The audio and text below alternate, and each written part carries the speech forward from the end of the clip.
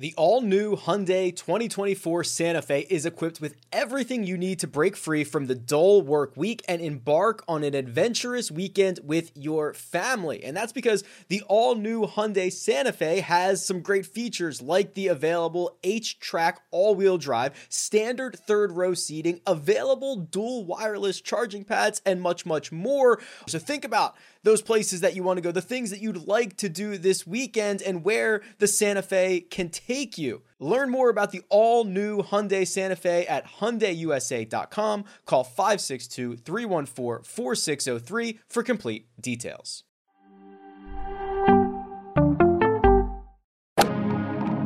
Freaking first cut.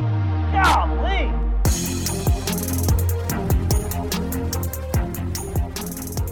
Welcome to the First Cut Podcast. I'm Rick Gaiman, and this is your DFS preview for this week's Rockin' Mortgage Classic. And joining me to break it all down, Sia Najad is here. Sia, welcome. Happy Monday.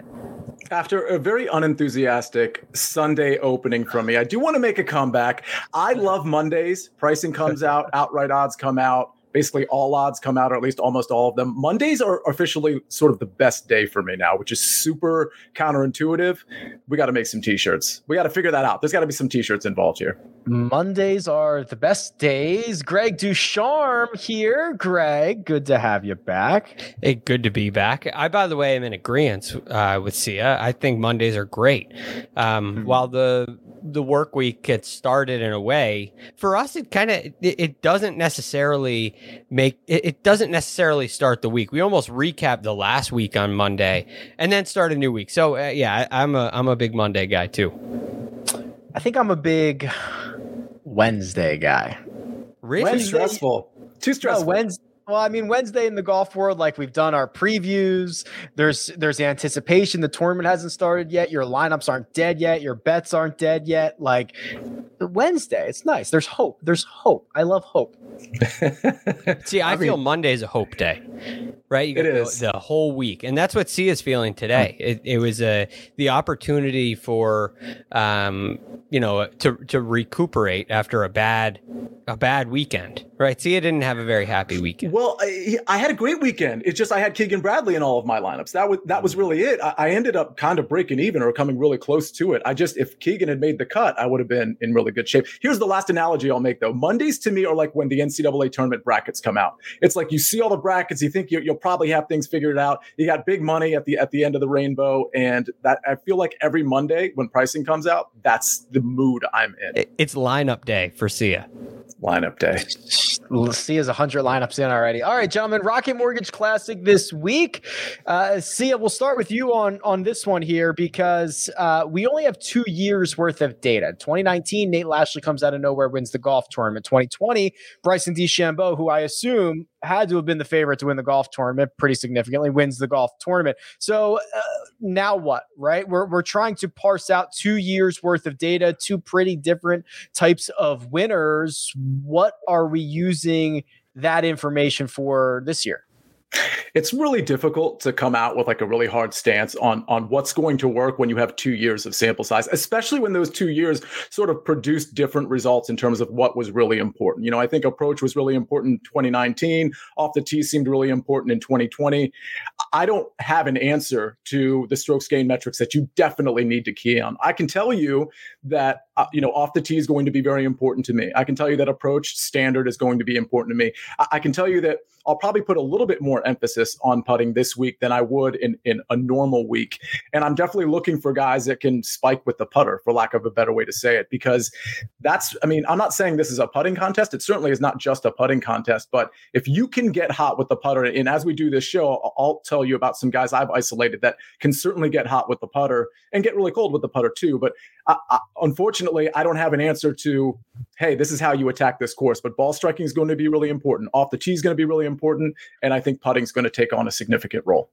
23 under par, 25 under par are your winning scores. I'm going to share my screen real quick here and bring up the course and all the metrics from rickrungood.com. That's my site. It's everything you see. And I've zoomed it in, so maybe it'll be a little bit easier to view as well. Greg, it is a par 72. There is not much resistance out here, for lack of a better term. We've seen these things turn into absolute birdie fest in each of the last 2 years. So I think there's kind of this logic train that we can go on that says if there's not much danger off the tee, maybe the guys who are really good off the tee don't have as much of an advantage because there's no danger lurking. So maybe this turns into a second shot in a putting contest. Do you follow that train of logic, or would you like to be a conductor and send a train in a different direction? See, this is, I feel one of the hardest events to handicap because there's not a very clear model. I think Torrey Pines, for instance, offers a very clear model where typically you see guys who drive it well have success, but short game is a really important aspect there. We see it time and time again with winners we have. They're all kind of great short game players. You see that a lot on the West Coast. You see a lot more ball striking success, accuracy success in Florida. There are trends in certain golf courses that seem to be followed every year. But this one, I mean, look at in 2019, Nate Lashley comes in. So, well, first of all, let me back up 1 second. Typically, when I go to a course that's somewhat new and we don't really have a lot of data and there's not really a clear pathway for success, I like to go to recent form. Guys that are playing really well, or guys that make a lot of birdies, right? Guys that have strong birdie averages, however they get it done.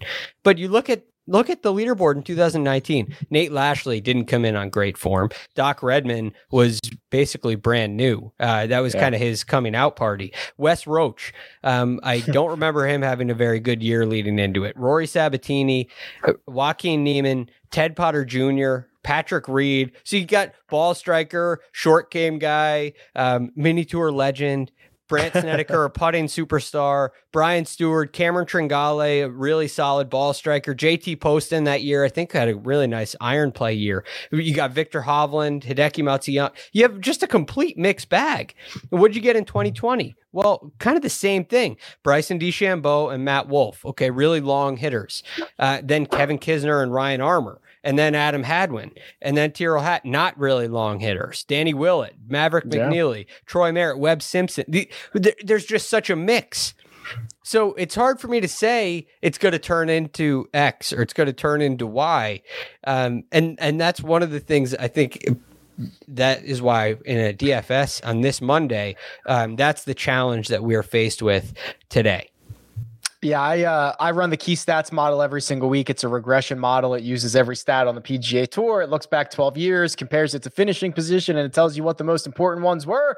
Well, we only have 2 years worth of data. So you see strokes gained total, you see strokes gained approach, you see strokes gained putting, but this is absolutely the smallest sample size that we could possibly have and probably not even worth following here. So let's jump over to the cheat sheet. See, we've got 5 golfers over $10,000, led by the man himself, the defending champion, Bryson DeChambeau at $11,400, Patrick Reed at $10,009, Webb Simpson at $10,600, Hideki at $10,400, and Will Zalatoris rounds us out at $10,000 even. How do you evaluate this range?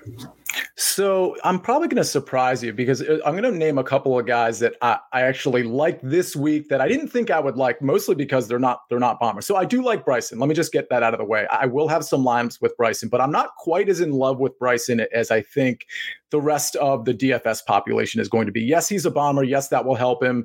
You know, he's been pretty bad short range, approach 75 to 100, 100 to 125. It's just not good. I mean, he compared to this field, even he's in like the 140s in the last 24 rounds, 75 to 100. And it doesn't get that much better in those shorter ranges, 100 to 150. So that scares me a bit. The guys that I like, Webb Simpson and Patrick Reed. And I really think if you look at their tee to green numbers over, let's say, the last 24 rounds, they have been tee to green monsters. By the way, you can go back. Webb Simpson, I believe in the last 20 tournaments, he's lost strokes tee to green 4 times in the last 20 tournaments. That obviously dates back to 2020. And I know we haven't seen a lot, and I think that'll probably keep ownership down a little bit. He hasn't been that good when we've seen him lately. He's not a long hitter, but I do think he rates out really well here in coming from a guy who seems like a shorter guy. If you look at him par 5 scoring wise over his last 24 rounds, he rates out 5th in this field. So make no mistake about it, on the 4 par 5s, Webb Simpson might eat those up just as well as a guy that is long like a Bryson DeChambeau, or maybe even better. So I think Patrick Reed and Webb Simpson, from a ball striking standpoint and from a putting standpoint, are going to be really good this week. If you want to look at the par by par scoring, Webb Simpson is 3rd in par 3 scoring. He is 6th in par 5 scoring. He is 12th in par 4 scoring. Webb Simpson, very good at golf. That is the way that I read that. I too have been, I will probably warm on Webb even more as the week goes on. I'm starting to kind of convince myself in that direction. We haven't seen high ownership on him since he had to WD from the Wells Fargo Championship. He was about 9% owned at the PGA. He was about 11% owned at the US Open. And with Bryson DeChambeau lurking in this range, I wonder how many people are going to eventually get to Webb Simpson at 10,600. So Greg, when you evaluate this range, what comes out of it for you? So Webb Simpson last year was 6th in strokes gained approach the green, and it led to, and he had a really nice putting year as well. Last year he was 13th strokes gained putting on the PGA Tour, and it led to he was 1st in birdie average and 1st in scoring average. That's pretty good, as you said, Rick. He's really good at golf. Well, this year he slipped a little bit. He's now 58th strokes gained approach the green and 20th strokes gained putting, and that has led to the massive declines in birdie average and scoring average, all the way down to 19th and 16th, respectively. So while, yes, it's been a down year, it hasn't been a top 2 year in his career the way 2020 was. I still think Webb Simpson is a great play in this value. And you guys have outlined a couple of these points. One, ownership a little bit down. He hasn't really played a whole lot. We talked about it last night. Hasn't played a real heavy schedule of late, partially due to the neck injury, but he has a big schedule upcoming. And some big goals as well when you look at where he sits in the Ryder Cup now, 13th in those standings. So I think a motivated Webb Simpson, who's probably got 6 events remaining. If I try to predict his schedule, I would bet he plays 6 times from now until the BMW Championship, including the BMW Championship. And that is, one is of course Wyndham, but he'll have this. He'll have the Open Championship. He'll have Memphis, places he's played really well. But he really wants to get going, and it's time for Webb to kind of kick it into high gear. And I think this is a great opportunity. Came in tied 8th last year. I expect good things from Webb. So I like Bryson a lot. I like Webb a lot. And one thing on Bryson, while he hasn't been playing great, the last 2 weeks, he's had a chance on Sunday. So it's been poor. Sia mentioned some of those metrics in the very proximities in the various distance ranges. But he was 3 shots off the lead last week heading into Sunday at the Travelers. It didn't go his way. And he had the lead through 10 holes at the US Open. So I still think Bryson is close. He may not be in peak form, but this could be a week where he really dominates. So I'm definitely going to be playing some Bryson. I'm definitely going to be playing some Webb. My guess is 75% of my lineups will have both of those guys, or one of those guys in either one. These are the ranges that Sia was referencing. Bryson from 50 to 75 yards, he's 206, 50 to 125, he's 109, 75 to 100, he's 204th. Also, his longest hole out is only 14 yards. How is that possible? He's not holed out from longer than 14 yards this season. He's won twice. He's due. Isn't that strange? I know it's completely random. I know there's nothing to it, but isn't that weird that it's only been 14 yards? That's a chip in. Yeah, it's a chip in. It's chip in. That's weird. These guys chip in so much. Yeah, they really do. The one thing, Sia, that I want to consider with Bryson, and I want to ask you if you consider this, because there's kind of a game theory element to this a little bit, where Bryson is 7.5 to 1 to win this golf tournament. The next shortest golfer, Patrick Reed, most places about 14, 16 to 1, something like that. So his odds would indicate that he is twice as likely to win the golf tournament as the next closest guy. Now, when DraftKings comes out with their pricing, they don't necessarily reflect that, right? They do not usually make a big gap. Bryson is not going to be 13,100 and Patrick Reed is not going to be 10,900. They try to keep it pretty tight, which I wonder if you wanted to get Bryson exposure, the way to do it just kind of naturally ends up being here on DraftKings, because you're not paying that same premium as you are in the outright market. Does that make sense? It does, but my only pushback there is I think that outright number is out there because of sportsbooks anticipating some heavy wagering on a name like Bryson in a field like this. So I think the true number is probably like, I mean, what the number should be is like 10 to 1, 11 to 1, something like that. So I think they're just mitigating their potential liability. The true number on any one of these golfers is twice as long as whatever they're going to offer you. But that's a very valid point. Sportsbooks are certainly not trying to predict the outcome. They are trying to mitigate risk. Greg, the rest of this lineup or the rest of this range, Reed, Hideki, Zalatoris. I think I'm fine with Zalatoris being $10,000. He hasn't played particularly well in his last two starts, but two kind of sour starts are the only two poor starts of his career. Like, the guy's been phenomenal. And then Hideki, I try to figure out, because you could make the case that if this turns into a second shot course, it's Hideki bot. But also you could make the case that you might need to make 28, 30 birdies to win this golf tournament, and putting from 20, 25 feet for birdie on every single hole is not necessarily Hideki's strong suit. Yeah, it gives me a little bit of concern. I mean, I could see a world where Hideki's right there near the lead through 36 holes. But I have a feeling that on the weekend here this week, you're going to have to kind of go crazy. And does Hideki have the go crazy on the weekend gear in him on a golf course like this? It's one thing to go crazy and shoot 66 at Augusta National.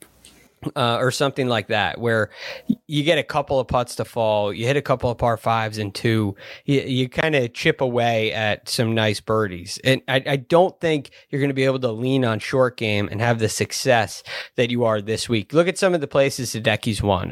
Augusta National, definitely a more challenging golf course. The Memorial, a more challenging golf course. Waste Management Phoenix Open. I would say kind of a mid-range, right? You're in the mid-teens with your winners there typically. So not necessarily a complete birdie fest. So I don't know. I look at Hideki and I definitely have some questions. For where he's priced, I'm not comfortable with Hideki as my anchor this week. I would be comfortable if he was my second guy, because I think he's reliable and you could probably get, you're pretty solid to get a top 25 out of him. I'm not sure he has the chance to win that a Bryson or a Webb or even a Patrick Reed has. Yeah, concerned is probably the word I would use. I mean, you're paying this price, you might just need him to win the golf tournament. Sia, I'll bounce this back to you for the final take here on the 10K range. You've got Zalatoris, you got Reed and Hideki. We haven't talked too much about Reed or Zalatoris. Do you have a lean on either one of those guys?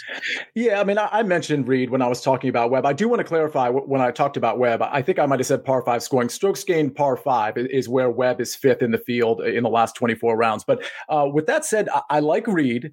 I do like Hideki. So obviously the putter is a huge concern. And when I see it's not only that he's losing with the putter, some of these tournaments, it almost seems like he's in give up mode. I mean, there were a couple on that sheet where 9 strokes putting at both the Century Tournament of Champions and the Memorial, which is like kind of staggering. I mean, we saw Patrick Rodgers, I think, just this last week lose, I think it was 7.64 strokes putting. And that's staggering just in its own right. But this is Hideki Matsuyama, like a guy who should be contending on a regular basis.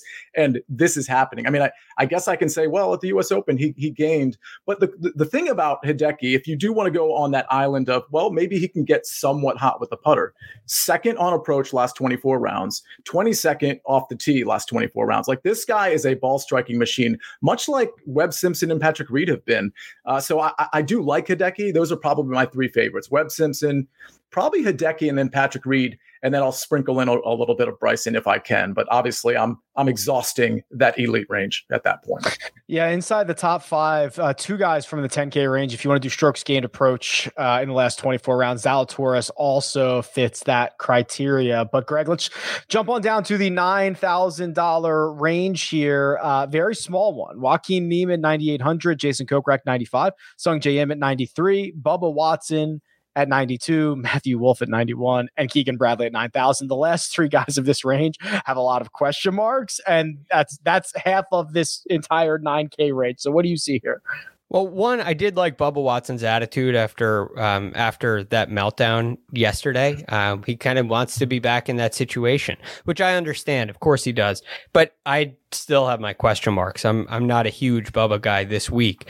But the top two guys are really intriguing to me. One, Joaquin Niemann is a great ball striker. That's what he's known for. But this year on the PGA Tour, he's 32nd in strokes gained putting. So I do think he's made some improvements in that area. Now, the last couple of starts have been they haven't really done anything for you. 36th at the Travelers, tied 31st at the U.S. Open. He missed the cut at the Memorial, 50th at the Charles Schwab. You got to go all the way back to early May at the Valspar, where his last top 10, you'll find him at tied 8th. So it's been a very consistent year for Joaquin Niemann. We haven't seen him pop yet. I mean, in 21 events, he's only missed one cut. So it's been very steady, and I would say a very impressive year, about half the time in the top 25. But that being said, is he going to pop this week? Maybe, but I think he's a really valuable asset to a team here. You probably can't play him if you have Bryson on your team, but I do think you can play him if you go with a Webb or a Patrick Reed, and I think he'd be a really nice pair with those guys. The other guy at the top, Jason Kokrak, I must point out. So if we're looking for guys that are great on approach, guys that are great with the flat stick, if you look at the last 24 rounds and you look at the top five guys in each one of those categories, there's only one name in both areas. It's Jason Kokrak. Sia, already twice a winner this year, $9,500. I imagine he's going to be very popular. Do you think that is an accurate statement? I think it's a really accurate statement. And I think if you looked at his stats and his metrics and you didn't name him Jason Kokrak, you named him Jordan Spieth, and he was 10,700, I think everybody would still be on him. So I think that's something to consider here. The Jason Kokrak name doesn't carry a lot of weight, but the strokes gained metrics really do. I mean, off the tee last 24 rounds, he's 6th. On approach last 24 rounds, he's 7th. The proximities that I'm interested in, especially 150 in, he's not amazing, but he's very good. Birdies, he's a birdie maker. There's just the ball striking, number one. I mean, this guy is going to definitely be, famous last words, right? Keegan was the anchor to a lot of my teams last week. So, take it for what it's worth. But what all I'm doing is looking at the metrics. And we know recently he actually took down a tournament. So can he close? Yes. Is the ball striking good? Yes. Can the putter get hot? Yes. There's no reason not to be on this guy. He's second on tour this year in strokes gained putting. He's never been inside the top 100 before in his career. Yeah. He's made some real strides. Look at this change here. Rolling on it. He's gained a full stroke per round from last year to this year on the putting surfaces. Whatever he did, and I know people are like, he went to a 33-inch putter. That gave him one stroke per round, which maybe helps him practice. Oh, 36. Sorry. I knew it was something, but I want the secret putting magic that Kokrak figured out. I'd love to know. Yeah, I mean, it's a huge change. If you pull up, Rick, I hate to ask you to do this, but can you pull up his holy grail right now? Because look at the strokes gained putting for Jason Kokrak. I mean, not only has he gained in 9 out of the last 10 tournaments, but some of these gains are gigantic. Look at that. Yeah. I mean, 5.51, 4.16, 4.89, 4. I mean, these aren't slight gains. This guy's crushing it. And yeah, and it's a huge sample. I mean, at this point, it's a big sample size. Last week we were talking about guys that were, had gained like Cantley, for example, or a couple other guys, maybe Aaron Wise was another, where they had gained 2 or 3 tournaments in a row. And we're like, oh, this is a good trend up. Like, this isn't a trend anymore. This seems like a constant. Yeah, he figured something out. So you know, just to highlight on how impressive this is, he is the 23rd longest hitter on the PGA Tour. If you think this is going to be a distance contest, he can hang with anybody. Check. You think this is going to be an approach the green contest? Well, he's 32nd in greens in regulation, and he's 60th approaching the green, which has got to be amongst the leaders in the field. So that's a big check. Putting, we just highlighted that. You check that box. Birdie average, he's 12th on the PGA Tour this year. Yet again, another big check mark. So I mean, I don't see the only question is he going to be too popular? Is it a contrarian play to stay away from him? Because I mean, metrics wise, he checks every box. Yeah, if you go to the last 50 rounds, he's 20th in strokes gained approach. That was the one thing that he wasn't amazing at. So he's even better than that in his last 50. And if you go in the last 24, he's like a top 5 player. So it's seemingly full steam ahead for Jason Kokrak. The bottom of the range that I mentioned with a lot of question marks, Bubba Watson, who Greg kind of mentioned, that I think Bubba said himself, I don't want to misquote him on this. I think he said he threw up all over himself. Is I believe the quote that he used. Is that right, Greg? Yes, okay. He did. And I'd like to do it again next week, he said. Right. Matthew Wolff, who now since returning, we've got one really great start, one not so great start, and then Keegan Bradley, who I hate to tell you, the metrics still look good. He was an anchor for you last week. So the bottom of this 9K range has a lot more questions than it does answers. I am so bitter that Keegan Bradley cost me potentially like thousands of dollars. I don't know if I can go back to him. The ball striking is there. The putting just isn't. I don't really know what to do with Keegan. I think it's a fair price with this tournament. I'll probably play a couple shares, but I'm certainly not, going to be overweight on this guy at all. I think Matthew Wolff as a dart is interesting, but he's not going to make many of my lineups at all. Greg, between Wolff and Keegan Bradley, is this a range we're avoiding? Do we have any sense of, I was super optimistic from what I saw from Matthew Wolff at the US Open, super discouraged to see him lose across the board last week. I don't know if he's just going to be young and volatile or if this is a concern. Obviously only 2 events since he's come back.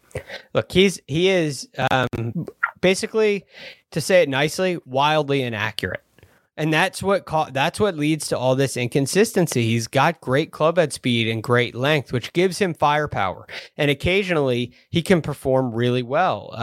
And at a place like Torrey Pines, there wasn't really very many trees out there. And if you hit it offline, you had to deal with rough. And he's got clubhead speed, so he can deal with that. He can hit wedges out of rough and get it around the green. And he is a pretty good putter. He really is. Whether his statistics this year, they're not as good as they were last year, but you look at that putting stroke and it's quite good. So I like Matthew Wolff in that regard, but he is hitting like 47% of his fairways, 48, or he's hitting 48% last year or for this year. And last week he hit 47% of his fairways. So he's kind of right on par there where it's just a little bit too inaccurate.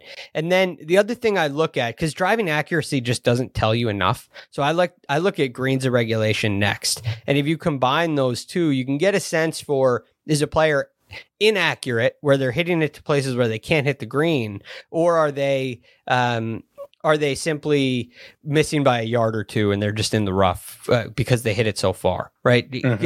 At that distance, you're not expecting a guy to hit 65% of his fairways. So it may not matter, but he's hitting under 65% of his fairways for the year. And he hit like 63% last week. So, and that greens a regulation that is. So yeah, I have a lot of, question marks with Matthew Wolff. There's a chance he could pop off, but it feels like, it feels to me like putting $8,000 on a playoff bet, or on a playoff for a tournament, right? It just feels like, I don't know. It doesn't feel like there's a lot of logic to me. That was a winning bet. No smart money, I know. As they say. Yeah, exactly. All right, gentlemen, we've got to find some value in this field. I mean, it's kind of surprising. There's only 10 or 12 names between the 10K range and the 9K range. So we have everybody else that we need to talk about, 8K, 7K, 6K. But first, we're going to take a quick break and hear a word from our partners. Take your business further with the smart and flexible American Express Business Gold Card. You can earn 4 times points on your top 2 eligible spending categories every month, like transit, U.S. restaurants, and gas stations. That's the powerful backing of American Express. 4 times points on up to $150,000 in purchases per year. Terms apply. Learn more at americanexpress.com/business gold card.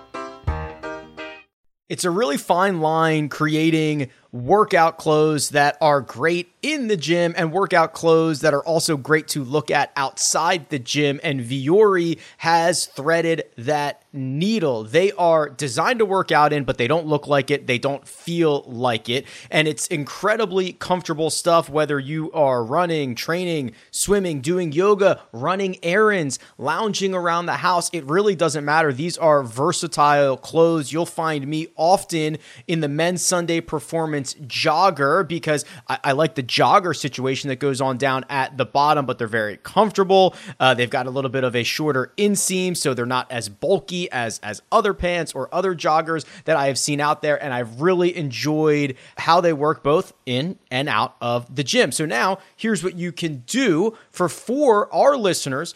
First-time purchasers are getting 20% off. All you have to do is go to vuori.com/first. That's VUORI.com/first. Again, not only will you receive 20% off your first order, but enjoy free shipping on any U.S. orders over $75. And here's my favorite part, free returns. Yeah, go check it out. vuori.com/first and discover the versatility of Vuori clothing. And we're back. The $8,000 range. If you thought there were questions in the 9K range, there are questions in the 8K range. I won't read them all, but it starts with Jason Day, Charlie Hoffman, and Ricky Fowler. It ends with Cameron Tringale, Phil Mickelson, and Siwoo Kim. Sia, we'll start with you.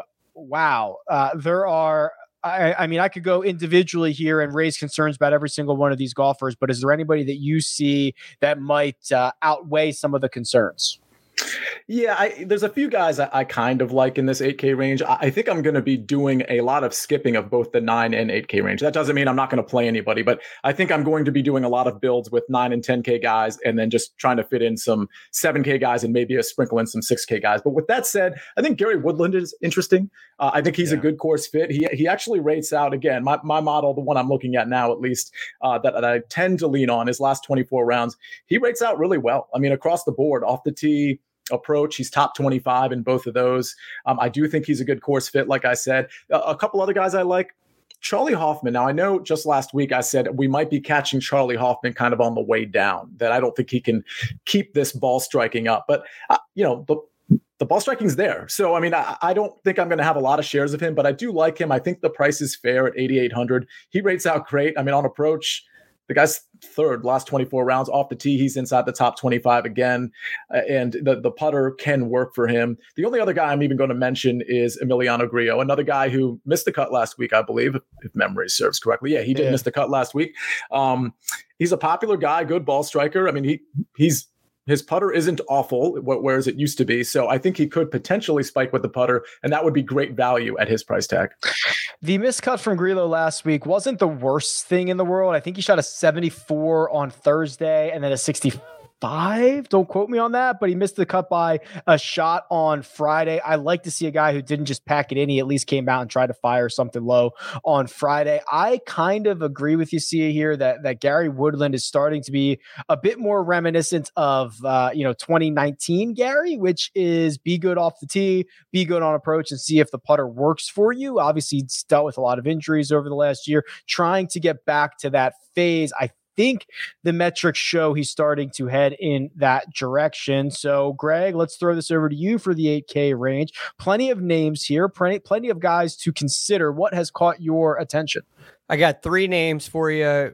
Charlie Hoffman, Kevin Kisner is a question mark. I'll get to that, and Cameron Tringale. So I think Tringale and Hoffman are my 2 favorites. I'll start with Charlie Hoffman because Sia already mentioned him.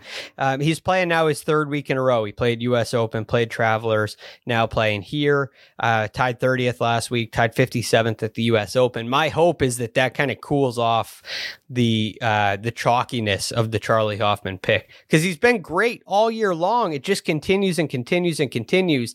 And I think the performances on the last 2 weeks, I don't believe we're catching him on the way down. I really think he's still legit. on that point, he was about 14% owned at the U.S. Open. He was about 13% at the Travelers. The field's weaker this week, but I agree with you. He's probably not going to be 25% owned or anything crazy like that. Sorry. I mean, maybe people are like a little sick of Charlie Hoffman. Like they've been playing him too much. I know I've gone back to I've played him the last 3 weeks, and it was okay at the U.S. Open because I had some a good supporting cast around him. Last week, I had a couple of missed cuts around him, so that didn't really help. And Kevin Streelman was my Keegan Bradley last week. So we're in a very similar place. But anyway, this week, I think Charlie Hoffman could really contend. I think he's ready to. I think he's legitimately one of the best players on the PGA Tour this year. And I think that this is a great price for him. So I'm going to give him another shot here this week. And I expect to see some really good things. So let me get over to Cameron Tringale. This is a guy who missed the cut last week, 71.68, which again, not really a problem. Tied 26th at the Memorial, 32nd at the Charles Schwab. And he does things really nice. He's a nice approach player, a nice putter, and a nice birdie maker. 44th for the year strokes gained approach, 25th strokes gained putting, and 18th in birdie average. This is not something you expect from Cameron Tringale. So again, I like what I see out of Cameron Tringale. I think he could be an interesting play. Now, Kevin Kisner, lastly, is the guy who you're kind of taking a flyer on, right? It's the 63s last week. What did he shoot? 263s last week. And last year, he also had a pretty nice performance here, which, what did I say, tied third? I solo third, I think. Solo third last year. So, I mean, is this a place that he likes? Is this a lightning in a bottle kind of a thing? I think there's a reasonable... there's a good reason to kind of take that chance, take a hot player, roll with Kevin Kisner. The question is, do you think he's going to be popular? Is he going to soak up a lot of and let's say there's Charlie Hoffman fatigue. Is he going to soak up some of that fatigue? Because I could see an avenue where he gets a little bit more popular as Charlie Hoffman gets a little less popular. What do you think, Sia? He doesn't historically get too high. I mean, the most we've seen him recently was 9.2% at Congaree. That kind of makes sense. 10% at RBC Heritage. That kind of makes sense. But usually, I don't know, 4 to 7% owned. Are people going to see the round on Sunday, kind of combine it with what he did last year, and he's going to be popular? What do you think? I think he's going to be more popular than he normally is. I think maybe 7 to 8% is probably the range he might push, maybe 9%, but I don't think it's going to be in the double digits. Fair enough. That is all Kevin Kisner, 8,500. Trying to see if there's any other names here we need to chat on. I don't think so. I'm not particularly, as much as I would love to go back to Jason Day, I don't think I can pay the $8,900, and he did the vast majority of his gains last week via the putter. That would be a little bit concerning. So I think we're ready to jump down to the 7K range. Yeah, and I'll say I agree with Cameron Tringale. I think you might be catching him at the right time. Yeah, you know what? Before we do that, I didn't want to cut Greg off, but I was stunned to see I had his birdie or better number up here, 26th on tour in birdie or better percentage, which probably means in this field he's top 10. That's surprising to me. I would not have guessed that. And when the score, I mean, what did we see from Abraham Answer last week? How valuable are birdies? Obviously aces are valuable as well, but those are random. Like birdies are so valuable in DraftKings scoring. And when you have a guy like Tringale, who's just been piling them up, it's impressive stuff. I was not suspecting that. He's climbing higher and higher on my board the more you talk, Rick. So keep it up. Oh boy. Here we go. $7,000 range, massive range, absolutely huge. Brendan Todd, Doc Redmond. Redmond finished runner-up in 2019. He finished 21st last year. It goes all the way down to Rafa Cabrera-Bello and Joel Damon, Doug Gim, Bryce Garnett, Bryce Garnett had himself a putting week last week. Gained 13.9 strokes with the putter. I just want to do this one more time. I'm pretty sure it was the third best putting week in my database, which goes back to 2015. The only two better, Kevin Na's win at the 2019 Shriners, Kirat Afi Barnrat finishing 5th at the AT&T Byron Nelson, and Bryce Garnett finishing 5th last week. Scorching hot putter, Sia. I don't think we're going to play him this week. I had a head-to-head on Saturday, Troy Merritt versus Bryce Garnett, and I had seen Bryce Garnett's ball striking numbers versus his putting numbers, and his putting numbers at that point were like, it was almost 8 strokes putting, and the ball striking was pedestrian, and I was like, well, there's just no way he's going to keep up the putting. Well, I was clearly wrong about that because he beat Troy Merritt by a stroke on Saturday. But anyway, yeah, Garnett's not on my radar, but I will tell you there are a couple guys that are of Bryce Garnett's ilk, the shorter hitters that tend to be accurate, maybe not so much lately, but Chris Kirk, Brandon Todd. I do want to mention Hank Lebioda because I played him last week and he paid off. Yes. But let me start with Brandon Todd. We know Brandon Todd to be just like a classically good ball striker. It's been a little shaky this year, but just last week, let's see, he gained almost 6 strokes tee to green. He kind of lost some strokes with his putter, but we know the putter can get very hot with him. So I do like Brandon Todd. I think he might be turning it around. And Chris Kirk at 7,400. First of all, he was 21st here in 2020, which isn't bad.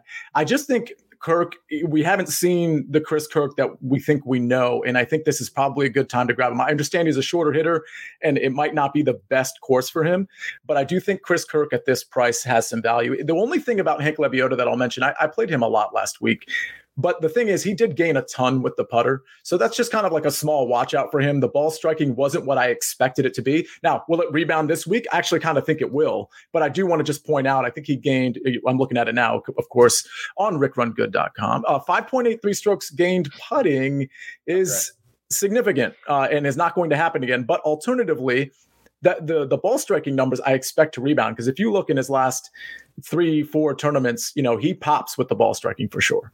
The thing about Lebioda, and yes, tip of the cap to you, Sia. You were certainly on him last week, and he is now the new Vincent Whaley, right? Like the cheaper guy. He's not at the same price level, but 5 consecutive cuts, 3 of them are top 18 finishes. The most recent was a 5th place finish. I too am concerned about the putter, but I would argue you kind of need it here a little bit. So I'm not as worried as I would normally be if we were going somewhere else. So I think there's maybe at least one more go around for Hank Lebioda before we start cutting ties, before he starts getting too expensive or too popular. So I think we got one more crack at the Lebioda trade. The rest of the 7K range, Greg. By the way, I'm so with you on Hammer and Hank. I think you ride that train. Yes, let's go. Back to the well. I've been saying if I could create a golf course for Cam Davis, it would probably look a lot like Detroit Golf Club. You're shaking your head, Greg. What do you think?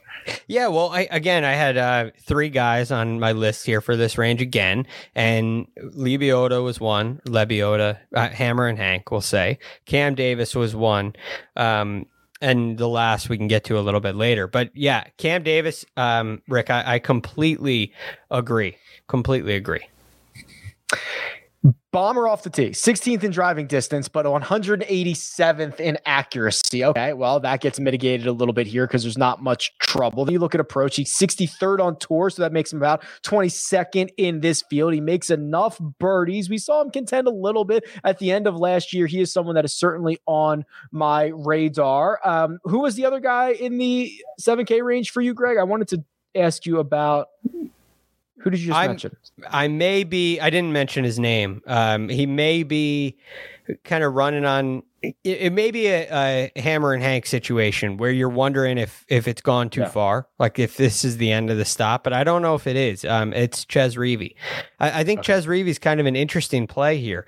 25th last week at the Travelers. He was 14th at the Palmetto Championship, and that was on the heels of him qualifying for the U.S. Open. He ends up coming in tied 40th for the U.S. Open, but I think he's getting, he's starting to feel a little bit hotter. So I really like him in that essence. He's a very accurate player who can get hot and make a lot of birdies when he needs to.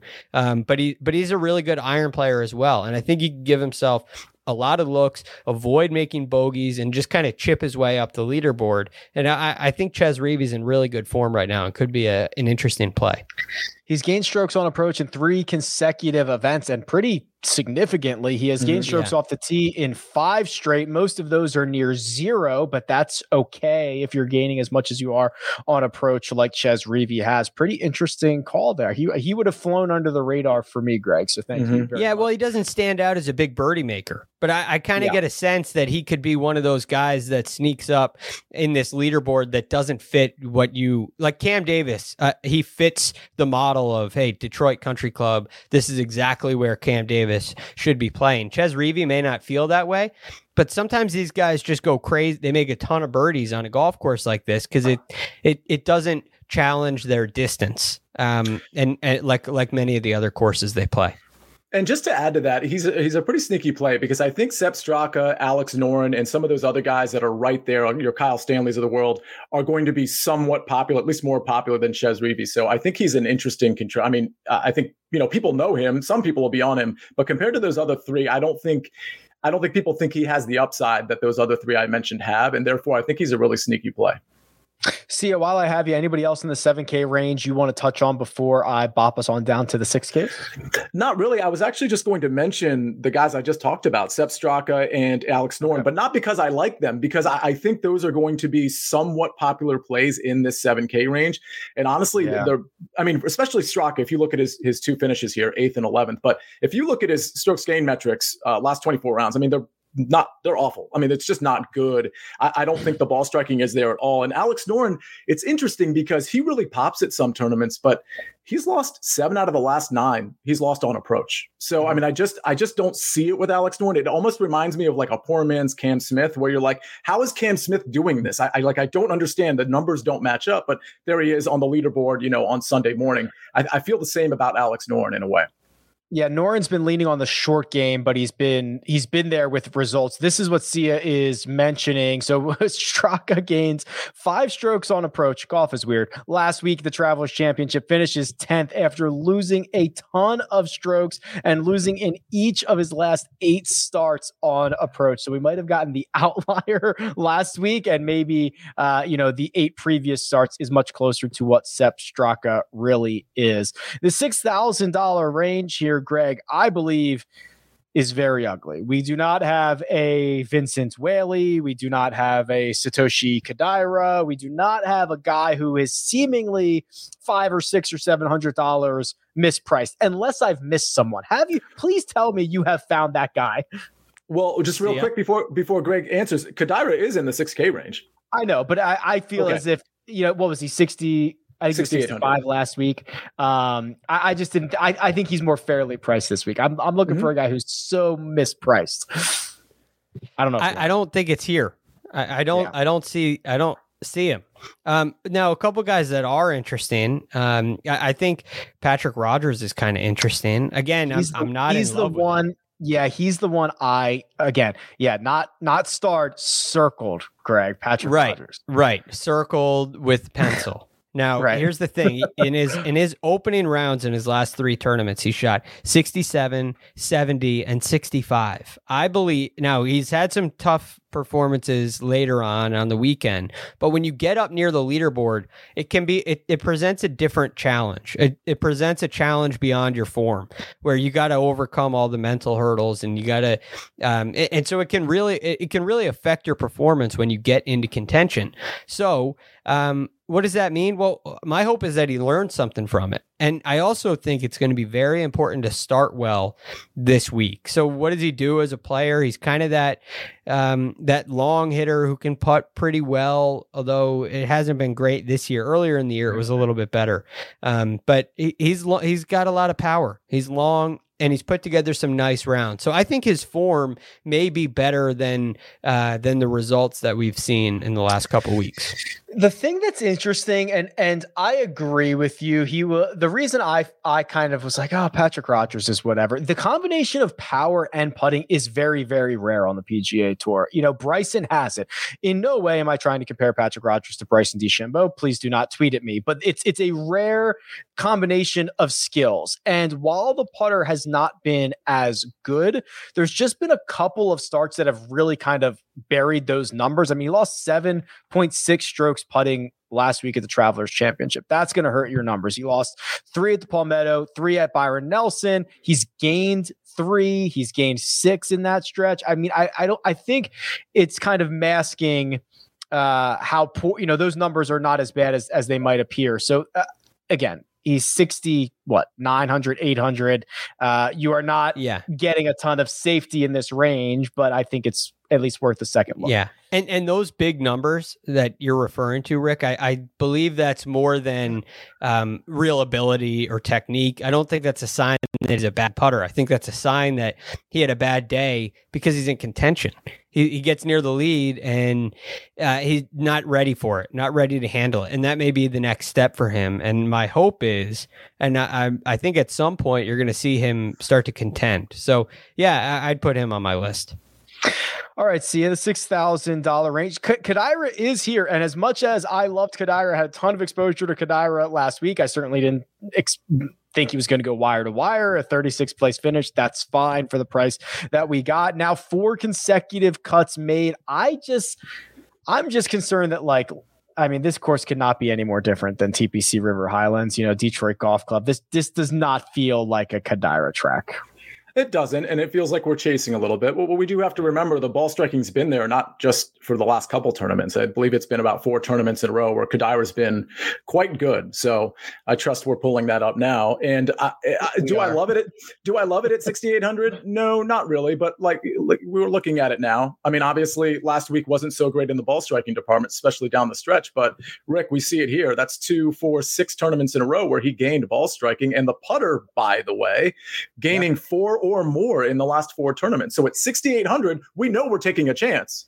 Whatever Kokrak found, I also want to know what Kadira found, who was just bleeding strokes with the putter. Imagine how good he's feeling to have gained, quick mental math, about 21 strokes on the greens in the last 4 starts. He's got to be thinking he found a cheat code. Like whatever he did, I want to try it. I got to know. Or not an arm lock because I've seen him putting, but like some secret. So here's a few other guys that I'll mention in the 6K range. So we went over Kadira. I'll give you 3 more. I think maybe Henrik Norlander has found something. I don't know that. It's still the 6K range, but if we look at let's fast forward, instead of 24 rounds, let's look at 12 rounds. He's rating out really well. He's 38th off the tee. He's 17th on approach. The proximities that I'm a little bit more interested this week are between 75 and 150. He rates out pretty well there. The strokes gained par 5. He's in the top 10 in the last 12 rounds. So again, we're taking shots here at the 6K range. I think Norlander, we might be catching him. I mean, I think some people were on him last week, but barely any. So I think we're still catching him early. And I'll give you 2 more names. So is this Norlander up right now? This is Norlander right here. Oh, okay. So yeah, I mean, we can see the ball striking. That's 3 solid ball striking tournaments in a row. Like I said, last 12 rounds, the putter's going to be a problem. He's 32nd approaching the green for the year too. And last year he was pretty good. So I think that's kind of part of it. He was 39th last year. He's a really good iron player. The problem clearly is the short game, and it's specifically the putter. So, I mean, if I'm grading Norlander versus Kadira, I like Kadira better because I just don't. I mean, the putting is going to be important here, and Norlander just doesn't seem to have it. 2 more names. I'll give you Adam Schenk, who by the way, the only 2 years here, he's finished 30th and 42nd. So sometimes can be a good ball striker. So I like Adam Schenk there. And then I mentioned this guy a few times. He's starting to become like a bottom of the barrel sort of favorite of mine. Chris Baker at 6,300. He was 45th here last year. He's made a couple cuts in a row now, so his recent form is there. And the proximities I'm worried about in terms of, listen, I'm worried about all the proximities on approach, but those kind of shorter proximities, he's pretty good. So at 6,300, I think that's a good chance to take as well.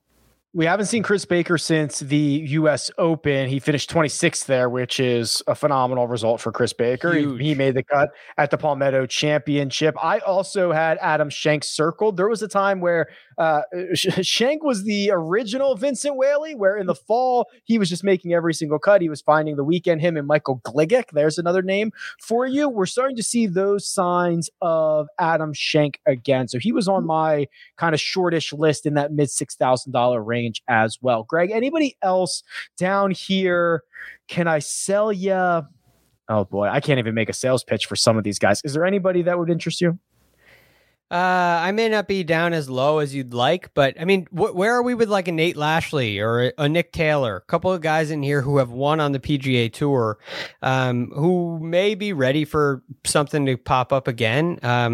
You see out of Nick Taylor, 70-72 at the Travelers, and a missed cut. But before that, he made a couple cuts in a row. Maybe there's, he was tied 44th at the Palmetto, tied 26th at Wells Fargo. I mean, he might be ready to pop. That's such a guess. And then Nate Lashley has played a couple of nice rounds early in tournaments. So maybe he can find magic again. I don't know. I mean, it's hard to make a sales pitch. So my pitch with those guys is like maybe they do it again and they get in contention. And if they play well, I think if you see those guys near the top of the leaderboard on Friday night, you have a little more faith in them that they can perform well over the weekend. They've been there, they've gone through it, they've won on the PGA Tour. There could be some value in those areas, but again, my guess is as good as yours.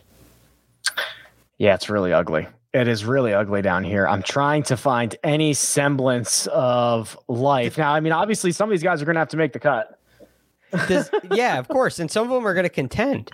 This is where that the challenge of this week really starts to stand out, because it almost becomes, in a way, a guessing game down toward the bottom, where you're going to see some people who play Bryson, and Bryson has a nice week, and they pair that with a Chris Baker at 6,300 who contends all of a sudden. Now, he may be too good of an example because one, he's Sia's a big fan of him, and Sia's guys tend to do well.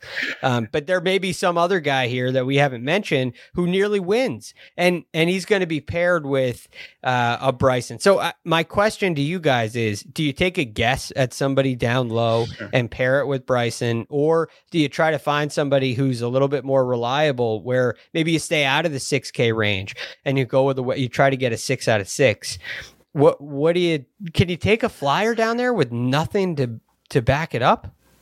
I mean, I wouldn't. I think if you're in the like 6,500 and I would say 6,800 and above range, I think you're in pretty good shape. But I think once you get below that, even with like a Chris Baker, for example, you're definitely taking some chances that you don't need to take, particularly in like your single entries and your 3 max tournaments. I'll give a couple names though, just real quick. Robbie Shelton has been playing pretty good golf lately. He's made 4 out of 5 cuts. Finishing positions aren't great, but he's 6,400. I think that's a name to consider. And I'll tell you, Scott Harrington pops sometimes, and TPJ, Ted Potter Jr., has actually played this course pretty well. So if you're in a big tournament and you're max entering it, or you're putting 20 lineups in, I think you can consider some of those names in 1 or 2 of your lineups, but I think that's the extent of it. In terms of roster construction, and I'll stay here with you because you've probably built more lineups this week already than Greg and I will build for the rest of the week. But the way that I kind of see this is, I have a lot of questions about the 9K range, even though I like some of those guys. I really like Jason Kokrak. I might just play Bryson and 5 guys in the $7,000 range, right? I mean, Harold Varner III led the field in strokes gained approach last week. I could convince myself on him. I could convince myself on Lebioda and Davis at the bottom of the 7K range. I don't know what the exact number it leaves me if I play Bryson and I have to play 5 guys in the 7s, but like, is that the way, or should I balance? Doesn't seem that appealing to me because I don't think there's enough good guys to do a balanced approach.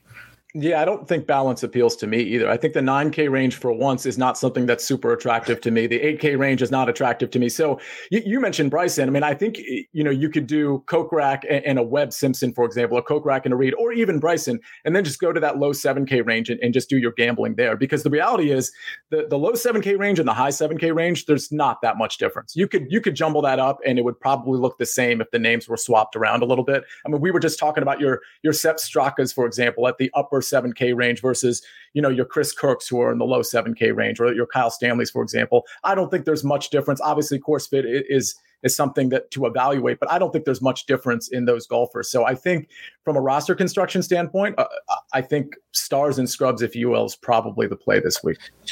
Bryson and Kokrak, if you start with those two, Greg, you're left with 7,275. So about 7,300 for your final 4 spots. You could kind of get freaky with that. I would not see that much issue with that. Or even if you go web Kokrak, you can do about 7,500 in each one of your spots. Yeah, I mean, there's some merit to that. I think the 7K range is big enough and interesting enough. You got Hammer and Hank down there. You got Cam Davis down there in the low 7,000s.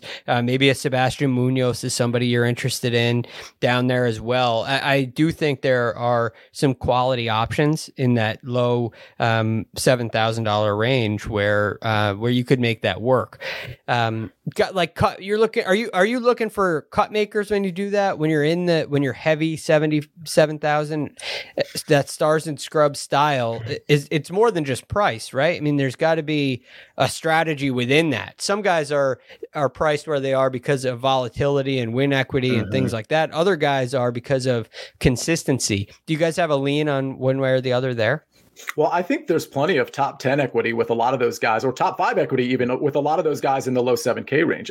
Let's not forget what this tournament is and what this field is. I mean, just last week, we had guys like Kramer Hickok, for example, and there's plenty of examples like Kramer who were sort of hovering around the top 10. So I think we can sort of expect a lot of elite players in the top 10 and a lot of guys that we don't really normally see near the top 10 on Sunday. So I think there's plenty of DraftKings heavy points like your Hank Lebiotas, for example, who popped last week. I think there's plenty of that in the low 7K range. Yeah, just to kind of put this field into perspective, because it is rather weak. If you just take the last 24 rounds and go strokes gained total, Troy Merritt's in the top 10. He's 7,100. And Alex Noren is 11th. He's 7,600. Lucas Glover is 12th. So, I mean, there are Pat Perez, 7,500. He's 16th. I mean, it really is a weak field. So Greg, I think kind of tricking your brain to recalibrate that Hank Lebioda is a top 20 player, that Pat Perez might be a top 20 player in this field is kind of an interesting thought exercise. I'm tricked. Tricked. I fooled you. Because that's the one thing that we always hear, right? Is like, oh, well, Pat Perez, or, who's a good example this week? Charlie Hoffman's 8,800. I don't want to pay that. I just paid 7,500 for him last week. I don't want to do that. It's different. Right. It's relative. When the second guy is Patrick Reed, and no offense to Patrick Reed, I like him this week, but when he's the second priced guy, this is like a different type of tournament. It's a different type of that should be their tagline. Rocket Mortgage Classic. It's a different type of tournament. That's not bad. It's not bad, right? Like, okay, it's not bad. It doesn't have a negative connotation. Not if you say it's like not that. negative. You have to say you have to say it like it's a different kind of tournament, not like right. This is a different kind of tournament. Different kind of tournament. You have to just say it right. All right, boys. That was fun. I think that'll do it for this week's DFS preview, for this week's Rocket Mortgage Classic. Of course, full Megapod preview on Tuesday, round by round recaps after each and every round. But for now, let me thank producer Jacob, does all the hard work behind the scenes. That right there, that's Sia Najad. You can find him on Twitter at Sia Najad. That's Greg Ducharme, who you can find at The Real GFD. And you can find me at Rick Run Good. This has been The First Cut, and we'll catch you next time.